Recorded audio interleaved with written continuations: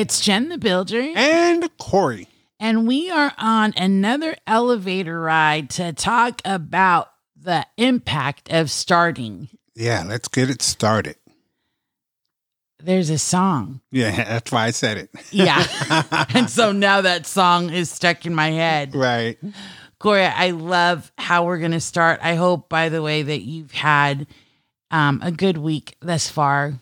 Yeah, so I wanted to reflect a little bit over the weekend. Something pretty fun happened for the Shameless Band. We were at the Pan Anna event, which was the Mid-Autumn Festival. It's a Asian festival that just was such a good time. Tons of food, tons of vendors. Such good energy, right? Great energy. I mean, the people were so nice, and we were able to come in, set our gear up, enjoy the actual festival, and then we were able to perform, and they received us, and it was just, man, we had a really good time. I'm going to be posting this stuff on the Shameless Band's YouTube channel. I'm also going to be posting it on our social media. So if you want to just get a look, I mean, so brightly colorful and so many different backgrounds in the Asian community were just showed up and represented. Just a great time. Jen, did you want to talk about that a little bit? I want to commend the Shameless Band for being an opening act. And that's a tough thing to do. The crowd's just getting there. Some people are tired. They haven't had breakfast yet. Or if they are eating, they're eating the yummy food, Asian food that kind of weighs you down, right? But you all just brought the energy. You started that day of the festival in such an amazing way. And what I loved is that it brought, just like good music does, live music on top of that, is people of all ages. There was so much diversity there in something that was primarily Asian. Yeah. And the community, right? So it was in the city of Walnut. And you could really see the strength of the community just coming together. There were kids there from Val Verde School, and I'm not sure if it's a junior high school, but they were there doing their performing art stuff. And then there were some Asian people showing like old techniques of battle and the way they fight, and then the art in martial arts. Yeah. Right? So good. And the fact that you started that, and it was so good. And I know I haven't really heard y'all perform like that in such a while. It was good to hear the new lineup of the songs. I love that almost all your songs were original. And I think that is another part that I thought would have been a challenge. So not only are you the first act in the morning, you're playing songs that people don't know. Yeah. So they can't sing along with it. They don't know where their songs are going. But man, did they appreciate it. And they were so engaged. Yeah, and I'm just going to tackle that a little bit because we started out not so much as a cover band, but we were willing to play covers to get different shows and gigs. And it just wasn't working out for us. It was really starting to weigh us down and tire us out because, I mean, those are marathons. When you start playing 2.5 to 4 hours and you're a musician that really wants to get your work out there, it's just really overwhelming. So we've trimmed back the cover tunes and cover songs, and we are enjoying ourselves immensely where we can just perform our songs. And yes, we know that people don't know the songs, but we feel like they're strong enough songs that we can introduce them to people and they'll begin to sing along because the hooks and the choruses are pretty catchy. So yeah, great time. And thank you, Pan Anna. Thank you, Mid-Autumn Festival for Mount Sac for opening the doorway for the Shameless Band to be a part of that event. Yeah, truly, truly. So I was so happy to see a couple of women that have not been to a live performance by the Shameless Band. Yeah. So Dawn and Yolanda, it was so great hanging out with you. And Dawn made my day when she said, I love all their songs. And you all are working on the second album. So, of course, I know she's referring to the first one. Right. And I know you've released one song from the second one, right? Right. She said, I love It's All Right.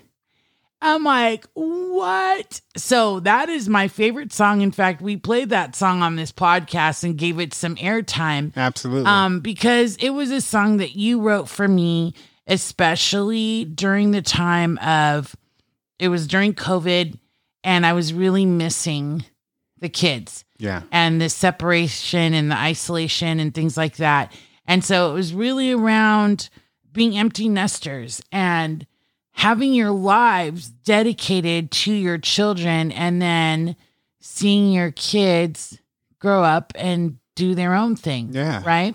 So I thought it would be so cool to talk about starting a relationship, because that song always brings me back, Corey, to when we began our relationship. And so let's give our friends some tips on starting a significant relationship in their lives. Sure.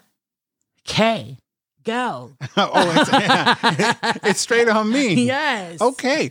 So my thing. Okay. So I'm going to reveal a few of my secrets, Ew. and then Corey's dating secrets. yeah, I don't want no judgment, and I don't want no one coming up to me. No, I'm playing. You can come up to me and say whatever you want to say, and you can judge me as much as you want to, because guess what? That's what people do. And if you consider yourself one of my friends and that's how you respond to me, I'm not going to be mad. I'm an open book. So this is what I did as a younger person, entering into the dating world to start a relationship. I needed to understand women. I needed to know women. I needed to read what women read and think like women thought. Watch movies that women watched, so that when those conversations came up, I wouldn't be in the dark. So yes, I read Cosmopolitan. I looked at some of the Teen Beat magazines, because there's, guys in there with shirts off and muscles and all that kind of stuff. But then there's the articles about the things that women really want to, sink their teeth into. There's a lot of romanticizing in these books. There's a lot of the top 10 things to do, top 10 things not to do. And those are the things that you really want to bite your teeth into, because going into a relationship, if you have no commonality, if you have no likability that women have, guess what? It's like cats and dogs. You just really don't know, because the male species and the female species is so different. Yeah. I mean, night and day. We talk different languages. We look at things differently. And so I needed to find out, what it was that you guys were into and how you did it. And that's what I did. And that was my start to getting to know what women were like and what they did. That's really good. You think so? I've never heard. Yeah, that is really good advice. And that makes sense, Corey. When we met, in spite of the circumstances and all those things in life. Yeah, we want to talk about those things. Yeah. It's the good stuff. I thought immediately that you brought in open communication. I think from day one, we were very honest about where we were at in life. Yep. And what our intentions and expectations were, right? Right. And so we were able to establish shared interests as well. Right. One of the things, looking back, and I hope I'm never single again. I want to live with you and be with you for the rest of my life, forever and ever. Amen. One of the things that I would have done differently from my perspective is, so take your time. Like, don't rush into it. Make sure your values and interests and what you're looking for in a partner. I was just blessed enough to know that you were the right one for me. But I didn't do the time. I didn't take the time to do inventory on me, just kind of jumped into it and went with, it felt good. Right. And, we were just going to go through things. So, well, just in your defense, a lot of that falls on the man in the first place. It's my job to convince you that you need a husband, and that husband is me, because I'm already convinced that I needed a wife, and my wife was you.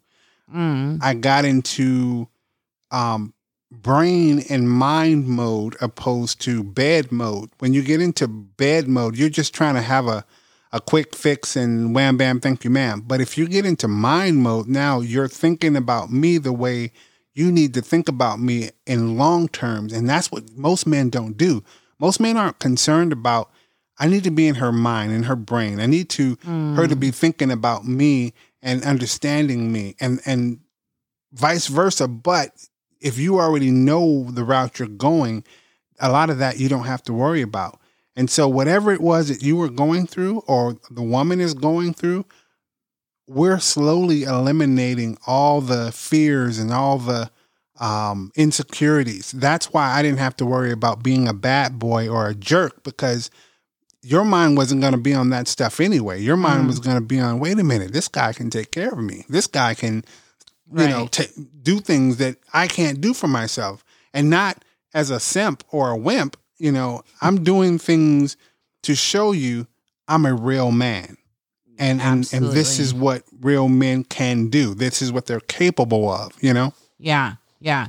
So the level of respect that you brought, my boundaries, and just the healthy and consensual piece of the relationship.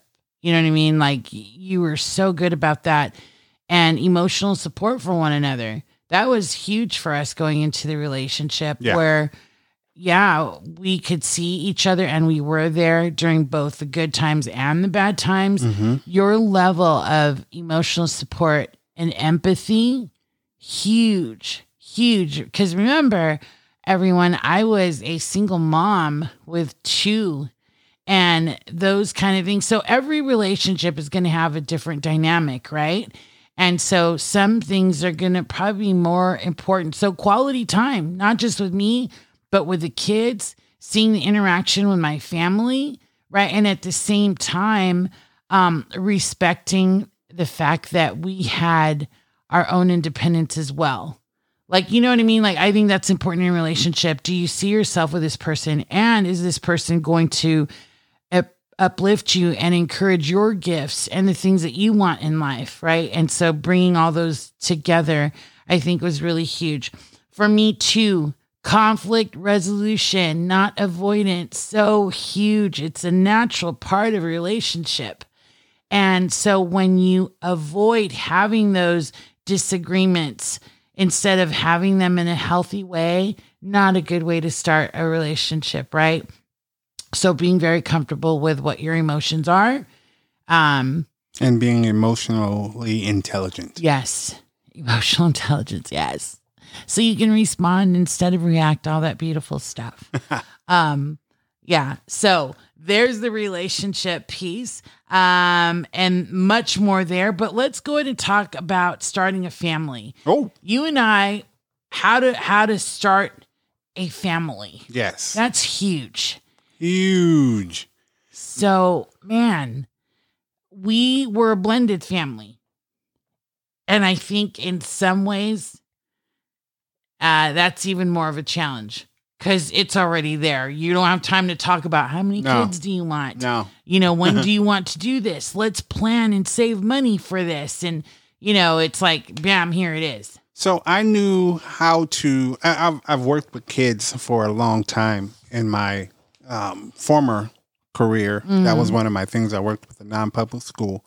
And I knew that if you introduce kids harshly, there's going to be major problems. So you have to do that real smooth. That transition has to work to your favor opposed to working against you. I knew that Michaela, which is our daughter, was going to be the smoother of the two.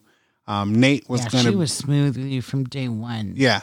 She was. Nate wasn't going to be as smooth introducing Xavier into the family dynamic. Nate was very possessive, and he was like, "Corey is mine," and I was like, "Yeah, but there's someone else. You know what I mean? And you have to meet him, but there's a way we have to do this introduction. So the starting of our family was a walk to the park, and we just went to the park and played. And I spent a lot of time with Kayla and just talking to her. And guys, when I say this, I need you to think as pure as possible. It was multiple people, lots of people around. I wasn't isolated. I wasn't by myself. I wasn't being in an area where it was just Kayla and I. But I made sure that as we walked, we were closer in walking proximity than any of the other kids. And Jen was slightly right before us, and there was kids behind us. And so I just... I think that's important because as a single mom, those are things that I was paying attention Absolutely. to. Absolutely. And that's why I'm painting this picture that way, because I want people to know, that Corey didn't just isolate himself with some young because that would have been like, oh no. Yeah. Red flags all over the place. So I was able to, talk to her and see, how she ticked, and she was able to see how I ticked. And I knew she had a biological father that was very much so in her life, but I wasn't there to replace or take anything away. I was there to add to. I knew that I cared about Jen. So I just wanted to give her an idea of what she was going to be seeing as I show up more and more and more. And with Nate, guys, as long as I played a video game, he was good. And let him play outside. Yeah. And his video game back then was Naruto. So, I got really good at that game, and hey, me and him just hit it off. And you played Bratz Dolls with Kayla. I played Bratz Dolls with Kayla. I sure did. And those are the things that locks and seals the deal. If a kid feels like, oh, he's going to play with me and make sure that I'm happy and we do things that I want to do. Mm-hmm. And yes, Kayla's friends and me would sit on the living room floor and whip out the dolls and, have a good old time. And the boys would walk in and like, what are they doing? But it was her time. And then I'd go outside and play basketball and run up and down the street. And even sometimes the kids from down the street would knock on the door. Can Corey come out and play? I'm like, no, dude, I'm a grown man. I can't come out and play. I played with the little kids too. Yeah, you did. So with that being said, you could tell that you had experience working with children. Absolutely. And so for me, planning and starting a family, I think parenting styles and values are so worth discussing. Yeah. Like, here's what my style is. Here's some values that are definitely my integrity in the way I parent. And here's my expectations for you. Right. And with a blended family, the other parent, that can always make it a little sticky. So the way I spent time with Xavier, our youngest, was more with shopping, feeding him, because our parenting styles are so different. I remember asking you, like, why do you talk to them so much when they've done something to break like family rules or something like that, right? See, that was new to me. That was not anything I grew up with. Parents didn't talk to you about the thing. They didn't ask me how I felt. There was, here's what you did. Here's the consequences. Pay for it, do it, and do better next time. And so having those discussions are so important. And then understanding what that family dynamic's going to look like. And trust me when I say, learn from me on this one. Learn from me on that. And then support system, huge. Like who we had in our lives to support the fact that we were blending. And there are so many frustrations that come with that. Someone asked me, Jen, what advice would you give me? Because I know this guy and he's got kids and, I have a kid. What one advice would you give me at this point?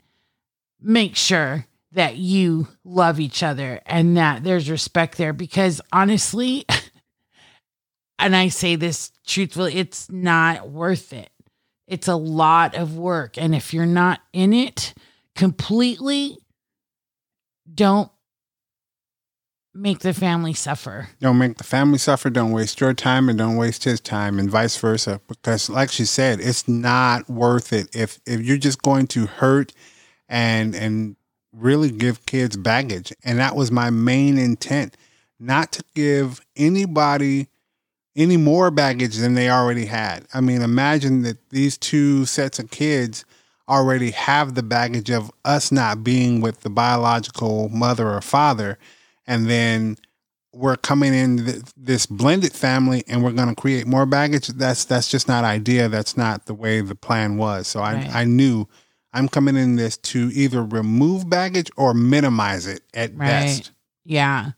So like emotional readiness comes to my mind too, because it is emotionally challenging. So being prepared for those ups and downs and really the parents coming together and with open communication again, and that idea of teamwork.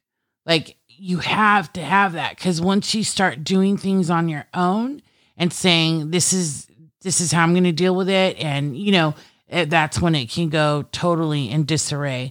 And then of course, we're always going to put this plug in is seeking support, counseling, therapy, whatever that looks like. Do not do this alone. Mothers, aunties, cousins, people that are going God to, for all of them that are willing to help, assist, and aid in any way possible. My mom came in and did some things. Your mom came in and did. Auntie Lil. Yeah. And when I say did, I mean, they literally helped us understand how to formulate this family. Yeah. Put this family together the right way and grow this family in a nurturing, understanding, loving way. And so you say, well, then if everyone gives you ideas, what do? Listen. Listen, yes. Listen to these wise people who have done it and understand it. Yeah. Family is so important. And everything you do really has to be intentional. And there needs to be action, right? So hope this helped. I know we really went around blended. I think I think of Michaela and John, right? Who are in this marriage, who started off well. They did the counseling thing. They talked about the important things in life, and they may be at a point soon here, like, let's talk about a family and really start even talking about the family history, right? And bringing up those experiences, knowing what childhood was for the one person and what it was for the other. And then I know they're really good about their budget and financial planning around it. And I can see them being the parents who, if they decide to have children, are going to do the preparedness for child safety and locks and, all those kind of things. And those are all beautiful ways to be when you're talking about starting a family. Yeah. That's amazing to be able to do that with one another. Sure. And I know couples, Corey, who have to go through planning for fertility, want to have a family, and there's fertility issues there. So knowing the resources in there, Yeah. And the beautiful thing in those kind of situations is you have to be prepared financially, number one. Number two, you're talking to doctors and experts about this stuff on such a regular basis. So you have no choice but to get prepared for it. Again, blended families, you just don't know exactly what you're getting until you got it, because you can't fake that. You when you're in the dating mode or honeymoon phase, then, everybody's on their best behavior. But as soon as honeymoon is over with, that's when you see the true and the real. Yep. And I'm going to say this. When I used to frequent coffee shops, blended drinks were my favorite. I think when you do it well and you get there, there's so much joy in bringing the family together, and just staying in it. I think it tastes good. It's special blend always is. That one threw me for a loop. Like, what are you talking about? I'm just saying that it's a beautiful thing to be blended. Yeah. Yeah. There's so many other topics we want to touch. Not today. But we wish you an amazing rest of the day, rest of the week, rest of the month. Don't forget to put your small actions into place, whatever they may be, to help you move forward and get started. There you go. You know, us at Take the Elevator, we say, look up and let's elevate.